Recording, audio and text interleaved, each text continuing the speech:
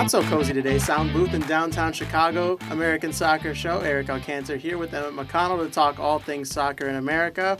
It's in America where apparently winter is never going to end, but there is good news. Emmett finally has a desk that he can... Look at this. Before the impromptu use of backpack stuffing and, what was it? Putting sweatshirts and holding microphones finally. Yeah, end of an era. I have a great picture of Emmett and I having to stack our backpacks, coats, and sweatshirts on top of each other just so he could have the microphone at mouth level. Because, I'm a little bit of a diva. I can't lean over when I have to talk. I just has to be right in my face. Well, if you want to picture this, we're sitting literally in a closet where there is a desk now, but there wasn't a desk before. 2 desks. So, you did get a desk. Yeah, I always had a desk because I wasn't...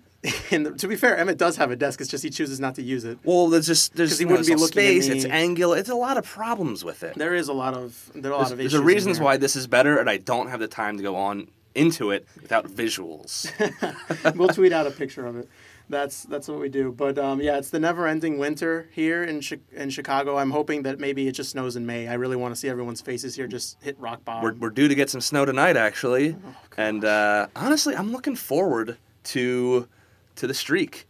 It's like a hitting streak, right? And I think you jinxed it, Eric, because we were going to go on a run, and now maybe May snow will never come. We could have gotten to June, maybe even July, but I don't know. They said the same thing about this show. They said it'll never last more than 3 weeks. Look at us now. Now we're on 8. All right, so we're going to do things a little differently today. First of all, we're actually going to start with the biggest game, perhaps in the history of the North American continent, between Toronto FC and Chivas. Of course, there's no United States in it. It's the North American continent now. We'll lead off with that, but we also will get to the full slate of MLS action that we had this week. Instead of kind of going into depth of what happened in the game, we will talk about some important things that happened, but we will also discuss sort of where the teams are. Some teams are 4 games in now, some teams are 7, because this is MLS. This is our life now. This is the life we're living. Yes. So we're going to go ahead and start with that big game between Toronto and Guadalajara.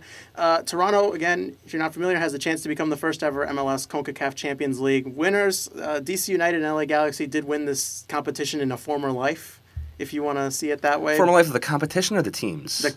The competition. I know the answer. I was just poking fun. You actually almost tripped me up there. I'm like, wait, which one was it? Did DC United used to be called the DC Power Rangers? DCFC? Yes. Oh, that sounded terrible coming out. That wouldn't even be the worst team name I've heard in the last 24 hours. Toronto, not off to a good start, though. You're just going to keep us in the dark with that? We'll get to it. Stay tuned. People will know who I'm talking about. It's a certain new MLS team that could be on the horizon. Interesting. Well, let's get back to the CONCACAF Champions League then. Yes, the important things in life. It's a final. I mean, it's a 2-legged final, which I've never understood. Interesting. I'm not sure I'm a huge fan of that. I don't like it either. I've never liked it. But, I mean, when would you play the game, right? Like, you're going to play a final in the middle of the week? Yeah, I mean... The Europa League does it. I mean, it can be done. It's just Copa Libertadores was 2 legs for the longest time, and now it's finally gone to a one leg. One game, yeah. Yeah, and it's... I can't remember if it's neutral site, though. That's the thing, is do you play the neutral site? Because it's not really... Site? How do you get a home field advantage? We'll put them in Kansas City, literally in the middle. Well, I mean, you never know who it's going to be, so maybe you just pick a random site and hope... You hope it's like, Toronto got picked this year. Hope we make it to the finals this time around. Well, it's like the Super Bowl curse. The teams that host the Super Bowl can't seem to play a home game in the Super Bowl because something goes horribly wrong with the team. I remember the Colts. Indianapolis was hosting the Super Bowl, and that's the year Peyton Manning's neck gave out. And this year the Vikings lost horrendously to my Eagles. Oh God, we're getting too off topic. Wrong football. Get back to this game. Big win for Chivas. Yeah, a 2-1 win for Chivas in Toronto. I think it's really impressive, and we'll talk about them more in just a little bit. Toronto bounced back from the early goal by Chivas, and I thought from there they'd be okay because, Chivas kind of shocks them in the beginning, punches them straight in the face, and then Toronto never really did anything else after their first goal. The game was tied at 1-1 for the longest time, and then Alan Pulido I don't think he meant to shoot this off the free kick. I'm still not 100% sure. But I'm pretty sure he didn't mean to shoot this, and it's an incredible goal. Nothing to take away from him. He's a very talented player. That's basically all that happened in this game was, Toronto controlled the middle portions of it after a kind of a back-and-forth start. And then Chivas kind of takes the game on that incredible strike that, again, if you saw it in film before and you didn't get to see how it resulted, and you would think, this guy's out of his mind. Why would he shoot from there? Hey, in that snow, I mean, what an atmosphere. Yeah, I mean... we talk about that first goal, being able to come back from it. They gave up a goal against both Tigres. They gave up the first goal in that one as well, and Club America. So they've given up one goal at home in both the last two legs against, I think it's fair to say, superior competition. Yeah. But this time they weren't able to turn it around and, come out with the win, and that's going to be tough for them. Yeah. Again, they'll look at the middle part of this game and think, okay, well, if we can repeat this performance without giving up the goal early, we'll have a pretty good shot going to Mexico and getting the 2 goals that they need. I think it's a tall task, to say the least, right? I mean, 2 goals against this team that's given up 2 goals in the entire competition now. In 7 matches, Chivas Guadalajara has given up just 2 goals. And we can say whatever you want about their round of 16 opponent. I think it was from Panama, that poor team, or whoever it was. Maybe you don't include that one, but then again, they had to go up against Seattle, New York Red Bulls, and now Toronto. 2 goals. Credit where it's due. I mean, let's get honest here. Seattle's bottom of the West and Toronto's bottom of the East. Maybe a little bit unfairly given how many games they've had to play, but I mean, they've gone to Mexico. They've gotten results against Tigres and again Club America. I mean, you could say Tigres is probably their best result out of them. They've gone, but they haven't needed to win. They just needed to get a draw. That's true. And that's what they played for. Now they're going to have to play for a win, and it's going to leave them exposed. So it's a good run for them so far. Yeah, don't want to rule them out yet. I guess the upside here is that, and I believe away goals still apply in the final.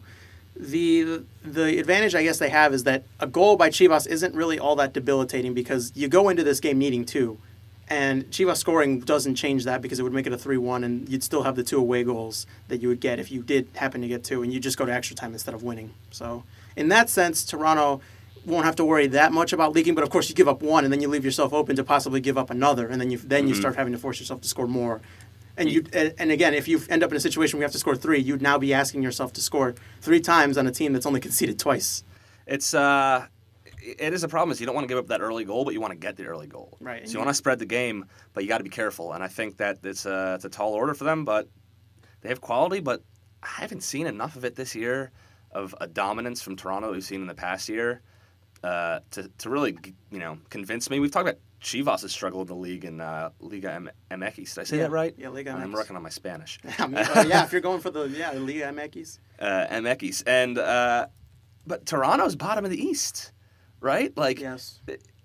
Something's got to be said. I know we're expecting them to turn around and that it's early, but we haven't seen it yet, and I think it's a little ambitious to say that this is going to be the game where we're going to see a dominant Toronto.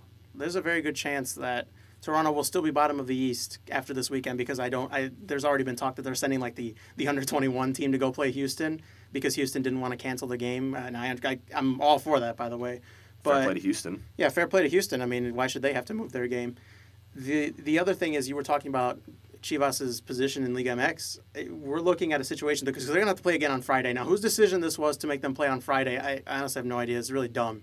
And they're actually playing their local rival in Jalisco, Atlas, on Friday night, and they sit 16 and 17 in the table respectively. If Atlas win this game, they will obviously go over Chivas, and then Chivas will be sitting just like in second to last place. Now, there's no danger of them finishing last because the team in last place only has 9 points. I mean, that's pretty incredible, right? The 2 teams in the Champions League final, second leg, could very well be dead last in their conference and then second to last in their league. It's an interesting phenomenon, I think, if you look at it, because it's almost like the Euro League phenomenon. How many teams we've seen, and I want to say it's probably a little more common in England, but we're looking at FC Köln from Germany this year, made qualified for Europa League, like last place now. And they got 1 point from Europa League. Everton, until they brought in Big Sam to get them a bunch of draws. West Ham, when they sold T-shirts up for their big European tour and then never went anywhere. I mean, and West Ham lost in the qualifying, not even getting into the group stage. Not even that much longer ago, Fulham was a perennial, Premier League mid-table team. Clint Dempsey, the star there, and they get in not through qualifying to the Premier League, but winning the Fair Play Award for Which I think thankfully least bookings exist anymore. Yeah, thank God, because that was honestly, it had something to do with them tanking out of the league. It is an interesting thing that if you don't have the depth and the size and the money to do both, it hurts, especially if you're a team, or in this case, continental competition in general. In general, of course. But I think it's different depending on the team. If you're like Barcelona and you can dominate a team, you're not going to be as tired at the end. But if you don't have that kind of dominance, or Bayern Munich, for example, in these games, you're going to get tired out and you need that depth. That's something you're not going to see in North America, right? Yeah. That's my opinion. Yeah. Well, we will see what happens. The final is not until this time next week, so we'll actually have to talk again about sort of the implications coming up in the game because it will not have happened. Maybe we'll live stream it. We'll Periscope and just talk over it. I'd be down, except for the fact that we have the NFL draft show the next day. So that's two for there. That's a lot of work, that's but a lot of work. That's what we signed up for. That is what we signed up for. All right. The good people want to know about the week. And again, we're going to kind of give our thoughts as to where everybody stands now, 4 to 7 games into the season. We'll start on Friday night. Emmett's Philadelphia Union 0, Orlando City 2. Philadelphia look awful. Now, I actually subjected myself to watching this, and as did Emmett apparently on tape delay. You recorded this for yourself? The pain of not only watching this game, but watching it knowing that it already ended and that I could take out my suffering at any time and not doing it. It hurt a lot. I have to say I commend you because I would never do this, especially if my team wasn't any good. Not that the Fire are, but yeah, I was about to say it's a bold statement. It's a bold statement, but I mean, my point is, I could never see the point in this. Like a Friday night game where you clearly had something better to do. I don't know what you were doing, but my father, Bob, hope he's listening. Love you, Bob. Was in town, and I spent the night with him, and he actually took his flight back at like 9:00. So really, I got back. See, I figured you guys would suffer in this together. See, here's the thing. I don't want to say he hates soccer, but he doesn't like it enough to watch with me. My mom would. She would come back and sit in my room and watch on my computer with me. My dad, we went to the art museum, okay? Do something cultured, right? Oh my goodness, we went to an art museum. Well, I tell you what, it was probably more exciting than the Philadelphia Union's performance in this one. I'm going to ask you directly. I had to do both. I will ask you directly. The Union have 5 points in 5 games, and they've hosted 4 of them. Is it time to panic? Listen, I don't think is it fair to say it's always panic time? I mean, since there's no relegation, no. Yeah. If there were relegation, I would say it's time to start hitting the big red button. I think Philly fans have very high expectations for this team, and then games like this happen. Yeah, they think that a team should be competitive, that shouldn't be losing 2-0 at home. How often do we say how hard it is to win the road? This Orlando And Orlando basically went in there and ran them off the pitch. I think that's a little unfair, but they got their game plan right.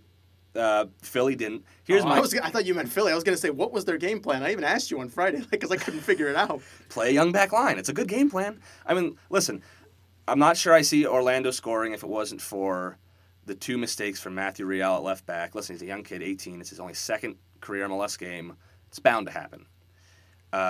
You would hope he maybe could do better against a guy like Christopher Muller, who's also a young rookie. So the first goal, he just kind of leaves Dwyer onside. Lapse of judgment, very small thing. The second one is a FIFA play. He takes the ball off of him, runs into his own defender, Elliott, who doesn't know what to do, and Muller just keeps going and takes it. It's like one of those things where I'm pressing circle. Why won't he clear it? Press circle. Oh, my goodness. Everyone knows that frustration. If you've ever played FIFA, you know exactly what he's talking about. Yeah, if you haven't, I'm sorry for bringing that up and to compare it. But it was such a surreal moment where I'm like, what was that? He just dribbles. Real takes it off of him, dribbles into his own defender. Elliott doesn't know what to do with it, and he just comes straight through. Outside of those 2 moments, the team looked out of ideas for the most part. Here's my biggest question for the Union. Why press for 90 minutes? Why is it 90 minutes of pressing the other team? I can't wait till they come to Chicago so you can ask the coach this question. If he still does, it's interesting because you would think, take your foot off the gas. Sit in a little bit, absorb some pressure, hit on the counterattack. You got Pico, you got Sapong, you got Akam, you got speed. But it's a team that doesn't really like to hit on the counterattack. They want to possess. It's time to start changing some things. The best time of the season to have problems like this. True. You'd rather struggle now. But that said, I don't see them as a team that can do any better than a late run to make 6th, which, given how New England's playing, might be taking that spot. Maybe Toronto doesn't make it, but it's kind of about where we expect them to be year after year, just out of playoff zone. Yeah. Remember that bet you made me at the beginning of the year where you were trying to tell me that CJ Sapong would outscore Dom Dwyer? Yeah, I was talking about, was it hitting over-under on 13 goals? 13.5. Yes.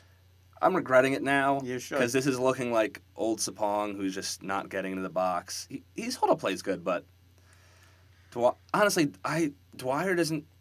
You're still going to hate on Dom Dwyer after he did that to you? Did what? He was like 10 yards offsides if Matthew Real was paying attention. And other than that, he just, every time someone looked at him, he went down. And that's about it. He went down, he embellished fouls. Listen, he's a good player, but I'm going to say I was wrong. Is that okay? Is that what you wanted to hear? You should. There's still apologize to Dom Dwyer. There's still time, but don't you forget if things turn around, you're gonna turn around again. This will be something I remember. Yeah, let's flip sides then, because we're talking Dom Dwyer. I'm going to talk Orlando. If you remember another one of my great predictions, I'm on a roll here. I said Orlando City. Ahead of yourself. It's early. I will, because Orlando City, I picked them to make the playoffs. I thought that they were gonna, they had a lot of different pieces coming together, and it would take some time, maybe a little more than it's taken this season. And I'm not 100% convinced that this is the best Orlando team yet to come, so to speak, that they've gotten everything together, and that there won't be another rough patch, because I do believe that they've won 3 in a row, right? They've been a lot of scrappy, crazy, like 4-3 against the Red Bulls. Now you have this finally kind of a complete performance against a lowly Philly team, in my opinion. That goal was pretty scrappy. But the goals. I agree with most of your assessment. This is like a complete performance from them, because they finally didn't collapse in the back as they've been doing so much this season. They kind of, they played the way they want to play. They scored the kind of goals that, let's face it, they're gonna score, right? When you have Dom Dwyer as a striker, this man scores from everywhere on the field. I think that they will be happy to say that this was their most complete performance of the season thus far. And then, of course, having 90% of their starting 11 intact. If they can get Justin Miram back healthy, I think that shores up the back line just that much more. And we're talking about a team that, again, it's not gonna jump off the page at you, but I think they have what it takes to compete with anybody. And Pino's no slouch there at left wing. He's a forward by trade, but he's a good player. Now, we're talking about a complete performance. I agree with you. They got their strategy right. And I think the Union got it a little bit wrong. A little. The Union had 19 shots, only 5 on goal. Ouch. So they're creating opportunities, right? That's the thing is I don't think Orlando was really a dominant team. Union had 56% possession, nothing too special, a little bit more. Dwyer was offside like 6 times. Union had 14 corner kicks to Orlando's 3. But on the other side, so it's statistically it seems like, the Union might have been a better team. Union had to make 5 saves, and Orlando 0. I believe that's what the stat is trying to say. I don't know if it means that they got. I think that could be flipped the wrong way, because Orlando has 3 shots on target and 2 of them went in. So that's a little bit questionable. But we saw what they tried to do, and it worked. Union tried to press. Sane was phenomenal back there. I think I have to say in the back, he's a really improvement in shoring up that back line. All they had to do is play in the channel. Play it up to Dwyer's feet, or play in the channel, have him hold it up, or have a race against that Union back line, which honestly, other than Trusty, isn't really that quick. And so getting one-on-ones against a back line that young is all Orlando had to do, and it worked well for them. That's basically how they exploited the Union throughout the game.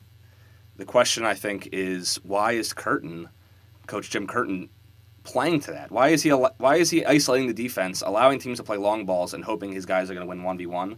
Well, let's be honest, that's not a great back line. It's one of I don't want to say it's one of the weaker in the leagues, but just with the most inexperience. Yeah, the inexperience is going to kill you every time, because we've talked about it. This isn't exclusive to Philadelphia, right? There are other teams that have elected to try to use young players. João Moutinho on LAFC, who we'll talk about in the next game, has the same issue, right? Where week in and week out, we're kind of saying, okay, so he shows the flashes that we saw of him coming out of college, and you can see why LAFC has chosen to give him that starting fullback role.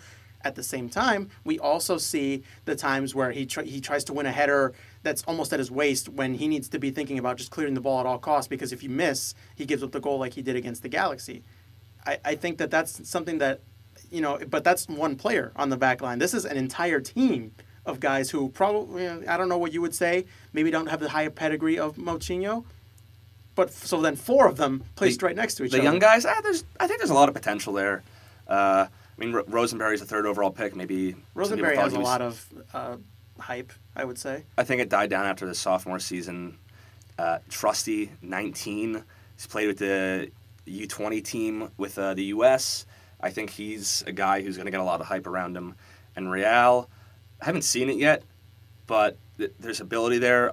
A lot of people say it. He had some good crosses. He looks a little unsure. So there's potential there, but it's interesting that he wouldn't set out his team to support that back line when you know you have guys like Alejandro Bedoya, you know you have guys like Harris Medinian, and you know you have guys like Dorek Bochcal who are experienced, and then you can say, okay, David Akam, CJ Sapong, Fafa Pico, we're going to let you go and isolate the other team, and we're going to let you guys do it on the break and let you guys do it with pace. So that's just my 2 cents on the situation. Is it time to panic in Philly? It always is. We never really know what's going on there, but I can safely admit that they're not a top team, and so it's not really a panic time, so to speak. We will see. They do have a designated player spot open. They should go after John Terry. You don't get a response to that. Vancouver Whitecaps 0, LAFC 2. We'll start with Vancouver, the home team. I'd say the trend is kind of hard to measure here because they're 10 points in 7 games. That's not great, but they've shown in past seasons that they're not always spectacular, but yet they get results. And again, 10 points in 7 games, that could go either way depending on the way you want to look at it. I think they're going to be good enough to tread water if they can get Kai Kamara, back and scoring goals. The issue with Kai Kamara and relying on him is that over his career he's kind of shown that he's not a very reliable player. A little bit gets in his own head a little bit, I would say. He kind of blames his teammates, but that's kind of something Vancouver's been lacking. Is not someone who blames his teammates, but a big good forward who can hold the ball up for them and get the team into attack. I'm not really sold on them being a top team, but they're a playoff team. They could make a run. They could they started really strong, so it's time for them to. They've played some of the most games. They've played 7 games. This is true. Most teams in that have played 5 or 6. So there's still time for teams to leapfrog them with one more game if they can continue playing poorly. So maybe I would say I got a little ahead of myself, kind of thinking that they could be contenders in the West. But there's time. I think they'll be around when the season's coming to an end in the summer. LAFC, I think they were kind of at a crossroads coming into this game because now they were off back-to-back performances. We've talked at length about their struggles defensively. They were getting run off the field by Atlanta and then the LA Galaxy in that second half. I think they showed a new side of themselves, and I was asking for it, and I got it, right? Because I think they needed a gritty win. The 1-0 people will kind of jump to and say, oh, but they already had a gritty win. I don't know if that's really a gritty win in Seattle, that first game, because, they only won it 1-0, but, they controlled so much of the game that, they were just moving the ball at will. Very rarely did I think, Tyler Miller did have to have a really good game. Seattle looked a little uninspired as they have in the past. I wasn't sold on this idea that, that was a gritty win. This, on the other hand, look, we talked about that I think that they needed a man in the midfield, an extra one, because Kay and Feilhaber it wasn't enough. And so with John Moutinho getting suspended in that last game for his handball in the wall, a lot of people threw some criticism at him. I could live with that. Him putting his hand up over his face to not get hit with the ball. It's a reaction. It's a human reaction. I can live with that if I'm the coach, but that's just me. I don't know. So Bob Bradley elects to go to a 3-4-3. We speculated before the season that their personnel could be that of a 3-man back line. I think I like this because it allows them to get the most out of Carlos Vela, Ureña, and Diego Rossi without sacrificing too much more of what everyone else does well, right? Because, at the end of the day, even if you're not going to have the best defense, you have to get the most out of those 3 players because it gives you the best chance to win. I think it gives Kay and Feilhaber, like I said, some extra cover in the midfield because it gives you the extra center back behind them. It gives you the wing backs that will be, patrolling that part of the field very often. Getting forward a little bit more than with 4 in the back. Exactly. Providing services. Ureña's got great movement in the box, which is going to open up space for Rossi and Vela to really, do their magic.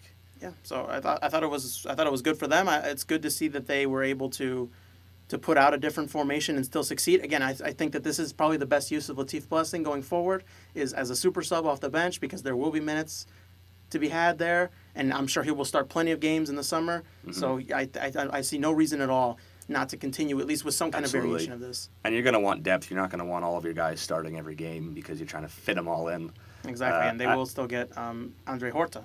Exactly. So the depth is always going to be an issue for them, and being able to add to that by playing this 3-4-3 I think is important. I'm excited that Bob Bradley is not kind of just going to wasn't just going to stick to his guns and say, okay, we'll just put a different left back out there. They kind of struggled a little bit. They lost Moutinho, and then they switched formations. And it paid off because they went into Vancouver and they got a result. Which, let's be real, Vancouver is a gritty team. They're tough to get a result against, as it always is on the road that we say. But the trope of the podcast. It's my trope, to be fair. I agree with you. Yeah, I think people agree with me, but I might say it a little too often.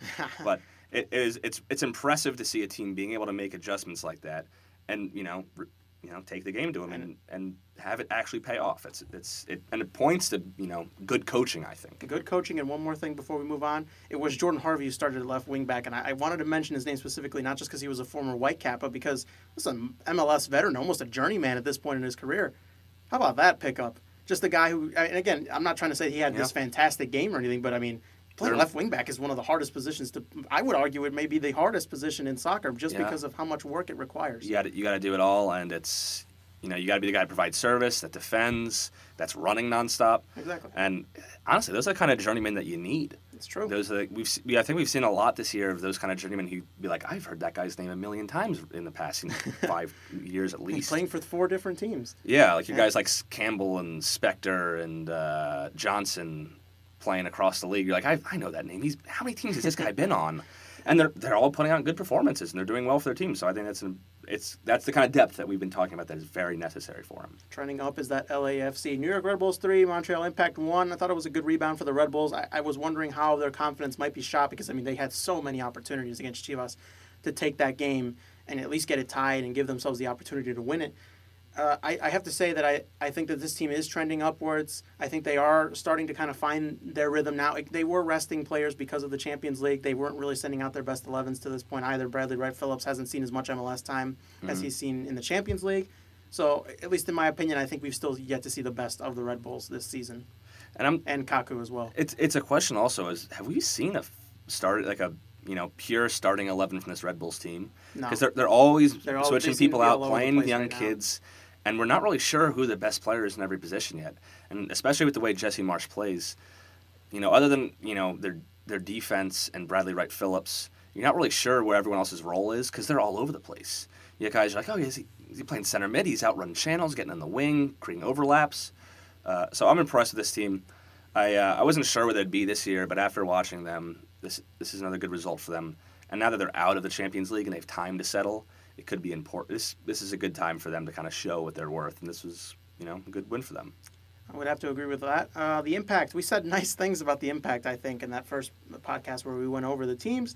They didn't even win that game. I'm going to have to take this back because this team is trending straight down with a big red arrow. Guaranteed, Sell. Guaranteed rates, style, giant red arrow pointing straight down. I 6 points in 6 games. This team hasn't shown me much. Like, they beat Toronto, if we remember early in the season. We kind of thought that game was a really big deal. And, not to downplay the win, but, now we've seen Toronto's league form has not been very impressive. It's hard for me to say anything nice about the way the Impact are playing. They showed me very little in this game as well. Yeah, I'm agreeing with you to a certain extent just because it seems like they're leaking goals, and I think that kind of comes down to Lawrence Simon. I think losing him has been a hole they've struggled to fill. Same with Blairham Giammaili. He was so good with them at the end of last year. And I'm just going to kind of put on their midfield, I guess, maybe a little unfairly. Their wing play is pretty decent from what I've seen. But it just seems like they have, they just haven't been playing well in the middle. They're missing Tyder this game. They were, an important for his own fault. Yeah, it was a bad red card, but he hasn't impressed me either. So it's underwhelming, I think is the word for them. Yeah, for a lot of the part. I don't know if you've seen enough out of Ignacio Piatti yet. Honestly, Daniel Lovitz has been one of the better players. I talk about it all the time, but you love him. You love you some Lovitz. Love me some Lovitz. I may be a little biased, but it's time for some people to step up there and Until they do, they're going to be stuck there because 6 points in 6 games. I think it's unacceptable. But I don't know. I'm not sure completely sold either if they're a playoff team. They're kind of the same boat as the Union is. Can you really expect them to be? I expected more. Maybe that's just me. That's fair. Maybe we'll see more out of them in the future, but right now, again, my thought is that team's trending straight down. I don't see them making the playoffs right now.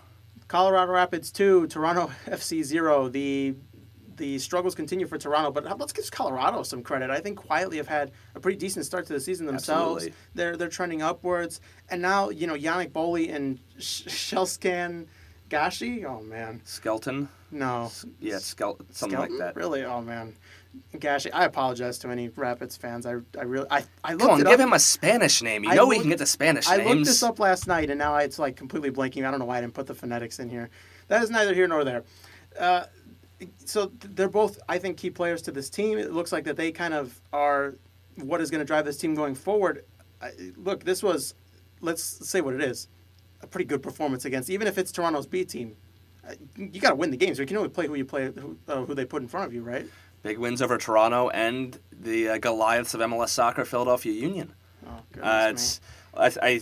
I'm not completely sold on them yet. They've looked much better than they were last year. Well, look, I mean, and straight up, look, somebody has to go to the playoffs in like the 6th and 5th spots.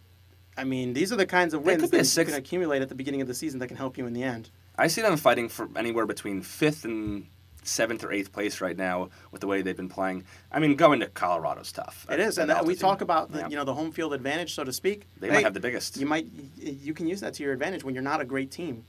And absolutely. To get some results that you maybe have no business getting. Don't forget guys like Dominic Badji. I mean, I guess it's hard to forget the guy who's been scoring goals from left and right, but they've been. I'm impressed with them. I think I slept on them in the beginning. I think we all did. I certainly wasn't expecting anything out of them. And they're a team to keep your eye on as we move forward, I think. Yeah. So as we all predicted, Toronto has 3 points in 4 matches. Of course. Despite that, I'd say their trend is somewhere in the middle. I'm not going to start talking about that they're trending straight down and that things have gone horribly wrong, because I think that with how much focus they put on the Champions League, and now they've put all their eggs in that basket. Yep. They have essentially sacrificed their early season form for a chance to make history. I respect it. I have to say I'm a little concerned, but again, I mean, nobody played in this game for them. You know, Michael Bradley wasn't in this game. Zavaleta had to be subbed on. There was not even a chance that Josie Altidore was going to play in this game.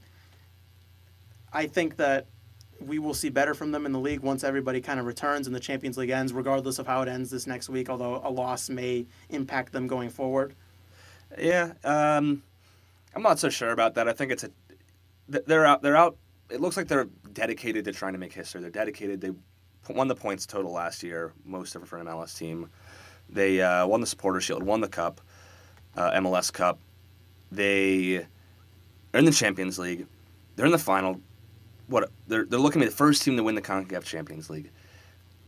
They strike me as a team that has kind of the grit to say, okay, now we're going to be that team that comes back from the 3 points in the first, however many games. Really struggles early on. It's a long season. I mean, hey, we saw Seattle do that when they won the Cup. They were out of the playoffs for a long time, and I think they just barely made it in the 6th seed. So I think it's a little early to rule them out, but I do see them making the playoffs. It's going to be tough for them to overtake such a huge lead now that they have to, but they're still a strong team, right? I would say so. I don't think they're getting worse. Chicago Fire 0, LA Galaxy and Zlatan 1. It was back to the 3-5-2 for the Fire. I thought it was really interesting, kind of the back line that Veljko Paunovic put out there. He used Brandon Vincent as where you would expect him at the left wing back, but then his center backs were Lillard, who I was impressed with in his first game, so I'm glad to see that Veljko Paunovic has seen it as well. Bringing in a homegrown guy. Yep. Yeah, Schweinsteiger again in the middle. Campbell back so soon. There were talks about May, so I was really surprised to see him back. He's a journeyman. Good to have him back as well. And then Johan Kapoff. How about that, playing right wing back? I like that decision. He's shown me a lot of technical ability, and he almost seems like he's not that ability to really use it when he's playing center back. I got to say this. He looked a little tense in trying to get too far forward, but I kind of like that decision. I might have a solution for that, but we'll get to that in a second. There were some Fire fans kind of like blown away by this, and I was too until it kind of dawned on me to go back and look at when he first joined the team, and I remember that he did play as a fullback before. He played 11 matches at right back in 2016 when he first joined. And so, now you can kind of see, well, all right, Veljko Paunovic knows this. He's well aware of his ability. And look, for all what it's worth, he did not look at any point like the moment or the position was too much for him. So no, of course, it's a position that they've been struggling with without Polster. Exactly. And it could be a solution. It could be, but I think the solution, at least for me going forward, I just want to get Bastian Schweinsteiger out of the middle of that back three. I think that it's going to work for a certain amount of time before teams really start to attack him in that middle part of the back three. He's just not strong enough, and he's just not, he's not a very, physical player when it comes to defending. So he's not a center back. I think he's just not natural at it, and it's not at natural. This point it's not that he's weak. But he's listed as 6 foot. I think it's a little generous. I think he's maybe 5'10", 5'11". He's willing to put in the work, and again, I don't know how many. He put in some good tackles. Can you imagine if Bruce Arena had told Steven Gerrard that, hey, you're playing center back tonight? Steven Gerrard would have retired. I'm pretty sure that's what happened, isn't that? No. Is that the history that's in the books right now? No. But my point is so Schweinsteiger. No, I agree. It works. I don't want it long term. I think what should happen. He belongs further up the field. We just talked about Kapeloff and his ability to distribute, his ability to play the ball, but he didn't look that comfortable going forward. I honestly think the sweeper position in the middle of the back three would suit him best. You can and now with Lillard there and Campbell back. Lillard has officially, in my opinion, played himself into the starting 11. It's a more stable back line. He should absolutely play there. It has there. the size. It has the experience there. Polster can return to play right wing back, where I think he would be a natural fit himself. And I don't think we want to roll out Drew Connor. I think we liked him there. Yeah. He could fill in.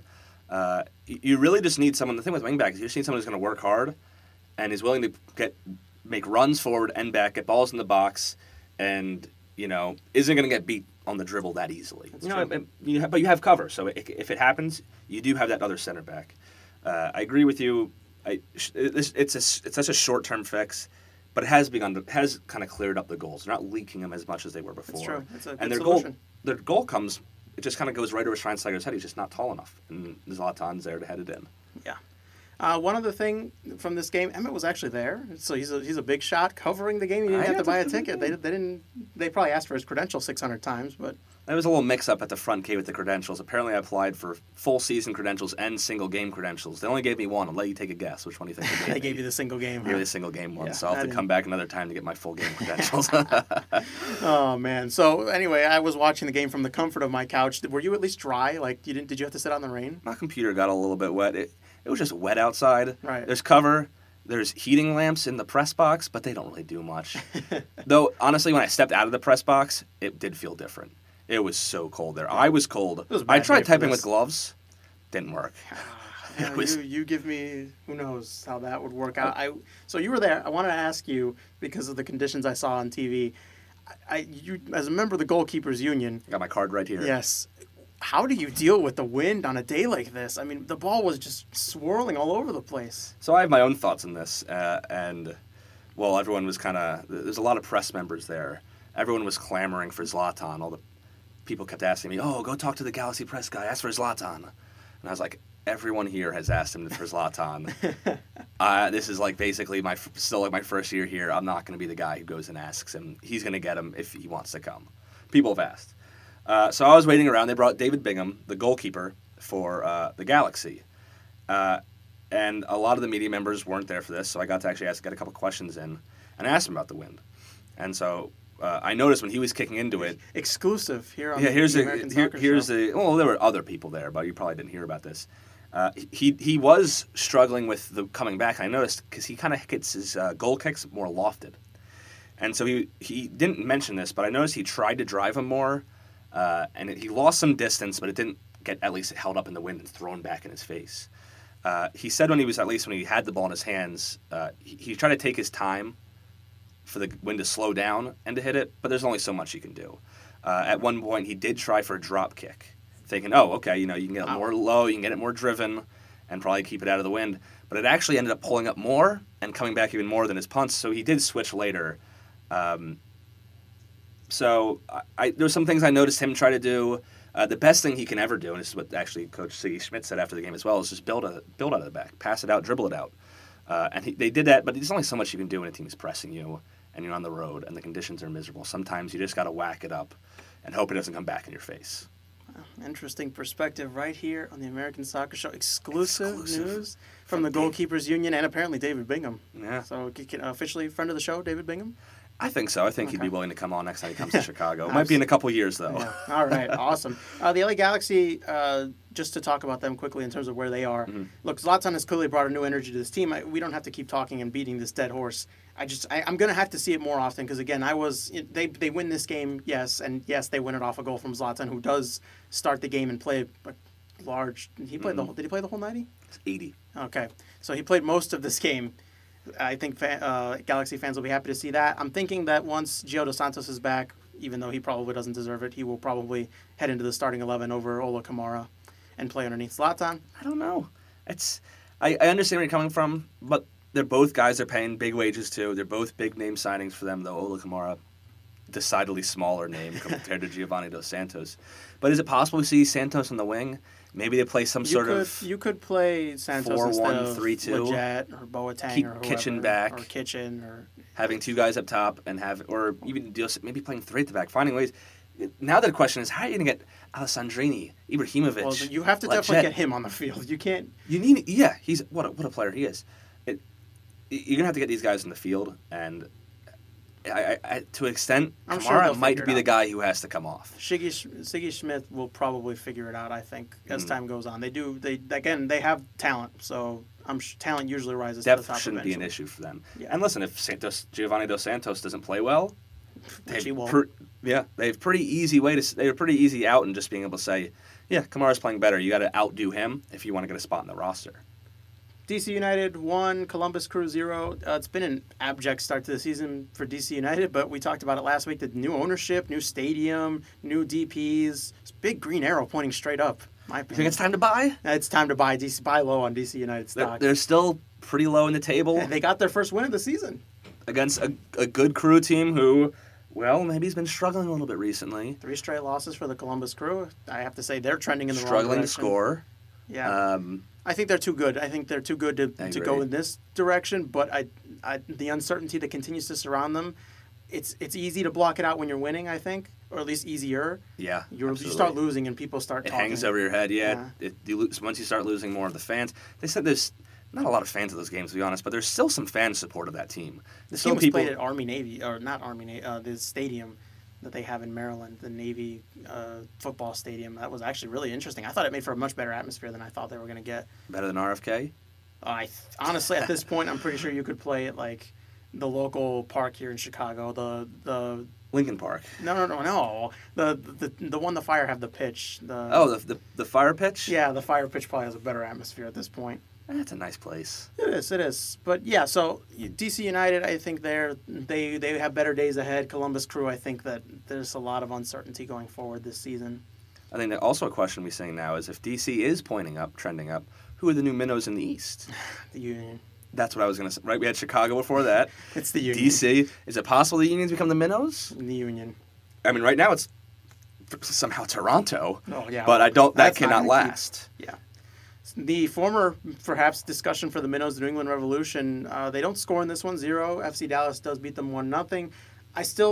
Brad Friedel, you've been singing his praises. I think he's actually working wonders. I didn't realize 10 points in 6 matches is nothing to scoff at, I think. I also think it's a good team. For a team that's not, I'm not excited about anything they have on that roster. Like, Interesting. Agudelo, He's an okay. he's an okay forward. He's in the like, CJ Sapong Killian build. Rowe, like that's Kellen okay. Rowe's a good player. Kellen Rowe's okay. I likely win, but he's not there. Like he might as well just be a free agent. Diego at this point who can't Fagundes stone has kind of been anybody. hyped up for a long time. He's still a pretty good player. Teal Bunbury was another Sapong archetype. They've never been, I think, a poorly skilled team. They've been poorly coached, and bringing a guy like that is important for them. We'll see. To the other side, FC Dallas 3-1-1 draws this season. Maybe they've flown under the radar at least a little bit because it's a young team with young DPs. I think they have a lot of room to grow. It's probably going to take some time, and clearly it's going to take more time maybe than this season to get the results that they want. But I have some reason to believe that there will be better results for them. I think the real issue is that they're in the West. If they were in the East, I'd say they'd have it a little easier. But because they're in the West and they have to kind of compete with all these other teams who have similar builds, not necessarily in terms of age, but in terms of, okay, well, some weeks you can rely on them to win a game and they look energetic and they're controlling the pace of the game, and then other weeks they're down in the dumps getting beaten down because the team scored on 10 minutes into the game. Definitely one to keep the eye out, I think, in the future. Maybe one we've been sleeping on. Yeah. Portland Timbers 3, Minnesota United 2, so Portland's homecoming has a lot of fireworks in it. How about that? Portland's defense, it still leaves a lot to be desired for me. I think their talent up front is enough to make up for it on most nights. Valeri, Adi, Sebastian Blanco.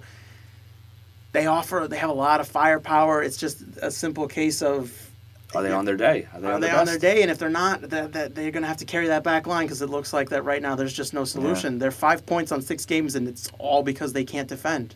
Yeah, I agree. It's But I still think that's a good team, right? It's one of the better teams in the West, I think, just talent-wise. It's just, I think it's gotten to the point where teams in the West have continued to improve, and I think Portland is at the same level, maybe a little lower than they were last season. But I think we both would agree, when you're a contending team and you kind of stand pat, you run the risk of your competition improving and getting in front of you. The MLS has been which improving may have happened greatly. here. To the other side, Minnesota United, kind of an odd start to the season for them. They finally get their DP for their first DP signing in franchise history, Darwin Quintero. I'll tell you what, I talked about it when he was first signed. If he can find that form from Santos rather than his Club America form, they would have a great signing. Well, it's hard to argue with the signing right now because he looked fantastic in this game. He was creating chances. He was making big-time runs. His pace is, still very good for him. This and the signing of Alexi Gomez from Atlas, who can play anywhere on the left side, all the way up from the wing, all the way down to left back. I'm starting to see a little more from Minnesota United, some better signings. It looks like they're trying to find sort of their identity, right? Because before this, we weren't really sure what their identity was. They're building themselves into a real MLS team, and that's very exciting to see. Taking the slow approach, to be fair, Atlanta brings 3 DPs right away, and here Minnesota has just finally gotten their first. They come into it basically with the same team from their NASL days. Which was highly criticized, and I was one of those people because I think you run the risk of alienating people right off the bat. And maybe it was a skill, maybe it was something to do with money. Now they've been getting more attention. They've had a full year in the league. Sets themselves up nicely for next season when their stadium opens. They'll get the boost from that as well. Yeah, they could, and we still waiting on Calvo to get that attention he wants. When the time the stadium opens about up, you, Minnesota. By the time that stadium opens up, they might start being a bigger talking point in MLS. All right. San Jose Earthquakes 2, Houston Dynamo 2, 5 points in 5 games for the Earthquakes. Wondolowski seemingly lost his place in the starting 11. Can you believe that? He's getting up there in age. They also have some decent players up there, but I have no reason to jump on this bandwagon. They're a gritty team. I'm sorry, San Jose. They're a team that gets results. They're nothing pretty, but Houston. not to cut off San Jose's, I'm sure, multitude of great things that we could find to say about them. It's 5 points in 5 games for the Houston Dynamo. Definitely not the start they wanted. I thought Tomas Martinez has looked pretty good this season. He looked great in this particular game. Their other DP, Albert Ellis, he's been okay. I think he still has room to improve. Yeah. And I think that once he gets going, I think the rest of this team, we saw what they're capable of, right? And now we've kind of seen that, all right, it was a little more of a fluke that they absolutely demolished Atlanta, but still, we see that the potential is there. They clearly have offensive firepower, and they're a fairly solid team defensively, so they'll be around. Yeah. They're one of those teams in the West that will be around. I think that's just an issue of consistency with them. In the past years, we've seen them be in the bottom. We've seen them move up and actually be in the first for a while. So it's a consistency issue. They have some quality there. I think they're one of the more underrated teams in the West. Again, we're talking about Dallas and Colorado. It's not a team to look out for. I think doesn't get a lot of attention. I guess Minnesota has been getting even more attention than these guys. You know who needs more attention? Sporting Kansas City. Sitting on top. Great start. Yeah, how about that? 2-2 to the Seattle Sounders, so not their best performance and kind of returning to that, they've been leaking a lot of goals this season. Seattle hadn't actually, I couldn't believe this when I saw it. They hadn't scored yet this season. That's a good result for Seattle, actually. You can praise Sporting up into this game. In Kansas City, yeah. But defensively, they've had their woes, but they're scoring goals like crazy. Yeah, and I mean, this is still, again, another game without Felipe Gutierrez. I honestly think that he can be a real difference maker. Absolutely. And again, if he's in the 11, I'm not sure this game goes this way. He's a quality player. So Johnny Russell, how about him? That's another one, right? This team is full of just these quality players who aren't really big names, right? They didn't really get a lot of attention coming in, but they didn't. No. I mean, right now they deserve all the attention that they are beginning to get now because they are really been exciting to watch. They have been. As for Seattle, they have 1 point now in 4 games. I think this is finally it. I think this is the season that's going to finally sort of take them into a new era of players because this has to be the last season, I think, for Clint Dempsey. I think this should be the last season. Said that for like 5 years. I understand, but I think that it's time to start rebuilding this roster. I agree. And start thinking about, their next set of attacking players, their new identity, right? Because, I mean, it might not be the same, and they'll have the support. I don't know that Seattle's very fair weather, so I think that they'll be just fine, but they're going to need some time to find themselves, and this is the season to start accepting that now. Don't wait, because when you wait, you put it off, and when you put it off for too long, the end product is even worse. We've seen them. I think earlier in the year they were given some experiential time to some youngsters, guys as young as 17, and they're wingers, a couple of them. So, yeah, I don't think that they're waiting just yet, but I think their academy and their kind of youth programs have been a little.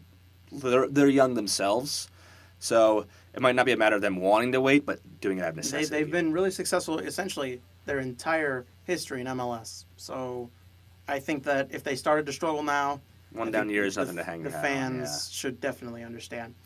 Finally, Atlanta United 2, NYCFC 2, so a pair of 2-2s on Soccer Sunday.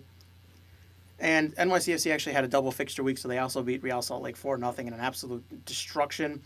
But to start with Atlanta, it's going to be tough to beat Atlanta at home. I'm not sure anybody's going to do it this season, actually. That's an interesting take. I'm going to agree with you unless there's some big injury, really. I'm just going to say this now. NYCFC had essentially everything they could have wanted in their, to their disposal in this game, and they still only managed a 2-2 draw when Atlanta didn't even have Villalba. Honestly, it's almost a good result for Atlanta with how good NYCFC is playing. I think so. That said, it's a better result for NYCFC because they can go back at home and play Atlanta and get the win. They come out with 4 points in that series.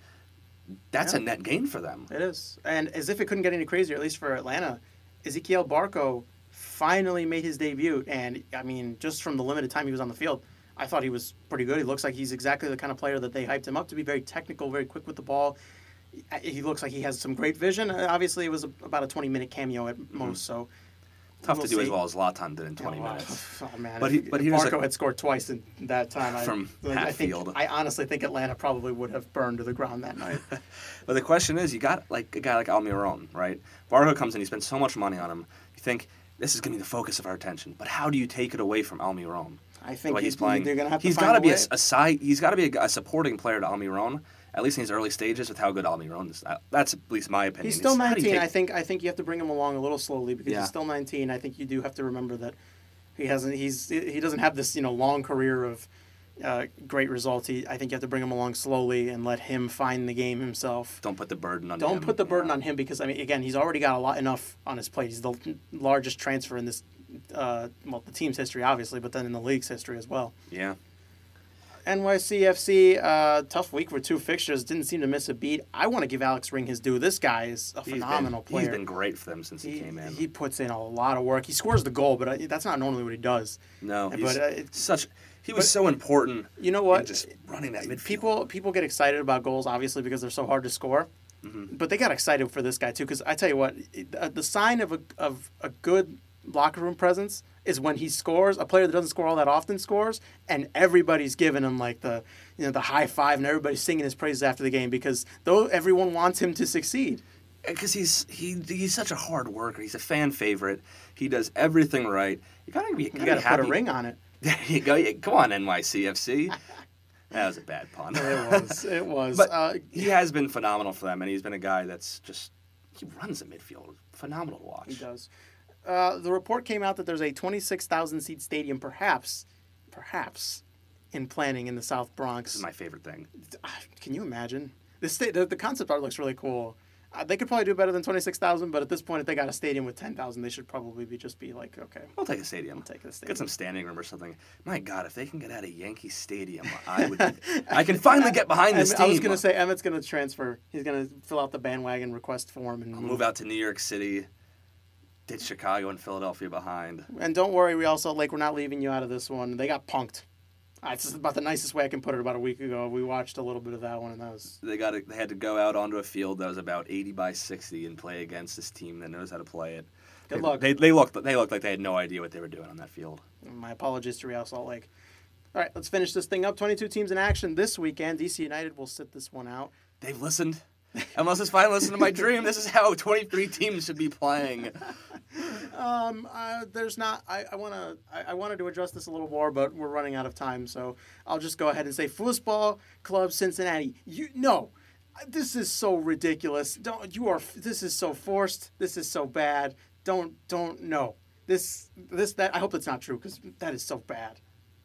I'm not happy about this. You have something smart to say? I mean, I usually do, but I feel like I shouldn't now. You disagree? You like it?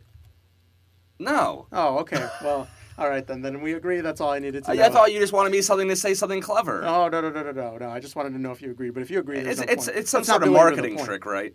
I guess. We're about to go to marketing class. We got to tie it all in. I guess. Get some attention, get some talk. There's an article on Nutmeg News, the best fake news website in the world, that says NYCFC is going to rebrand as Sportsvereniging New Amsterdam. You're doing a great job with these names. All right, primetime games this weekend, or national TV, I should say. 3:30 p.m. Eastern, New York Red Bulls versus the Chicago Fire. Then on Sunday, 4 p.m., Seattle Sounders versus Minnesota United. Minnesota taking a trip over to CenturyLink. And then at 6 p.m., Portland host NYCFC. Portland will try to slow down the Patrick Vieira's Pigeons? Juggernaut? Pigeons? Is that what they are? Yeah. Is that what they are? I believe so. I thought you were trying to find a way to describe them, not their actual, No. name. Juggernauts is actually a great way to put it. If I'm looking for their form. So what do you have to watch this week, Eric? Match of the week. Real Salt Lake. I just insulted them a lot, but I want to give them their due. Versus Colorado, the Rocky Mountain Cup. I can't think of a better reason. There's literally hardware on the line. I can barely breathe thinking about it, and that is a joke about the altitude. Is the air? I mean, we are 16 floors above the ground. Maybe we should be more. It's good training for when we get out there, right? Yeah. Kind of run How out of about breath. I'm going to pick. I'm going to stay on the Zlatan train. I got to interview him in the press conference. He had some funny quotes. He said at the game, "They come with the wind, we come with the sun. But today, the sun was stronger." I think my favorite that came out of it was that they say that they normally don't fill the stadium. I should come here more often. And he kind of says it like he's got good English, but he kind of has like the little bit of the arranging of sentences a little bit off. It's charming. I thought he would kind of be a little too arrogant, but he's like so charismatic. My pick on the Zlatan train: LA Galaxy versus Atlanta United. Atlanta on the road now after proving how dominant they are at home. It's true. Bring it feels it like to it's LA. been a while. They've had to go somewhere. That said, I'm also excited for the Red Bulls for Chicago. Last time those two met, playoff game, Chicago got blown out 4-0 at home. Revenge for the Fire. So, is it fair? Can I pick two? Yeah, whatever. It's fine. All right. I'll allow it. Just this once. Next time I won't get so lucky. Next time I will give you a red card and suspend you for the podcast that comes after that. That's fair, yeah. Or who knows? Maybe we'll have to go to video review and then maybe suspend you retroactively. As we've seen in the past, I think it's a good feature. We should bring it in. Yep. All right. Well, that does it for this week. Thank you for listening, and we'll be back more for next week, including a preview of the biggest game ever, Champions League Final 2018, Toronto. Absolutely. Versus Stay tuned Chivas. for that. Thanks for listening. See you later.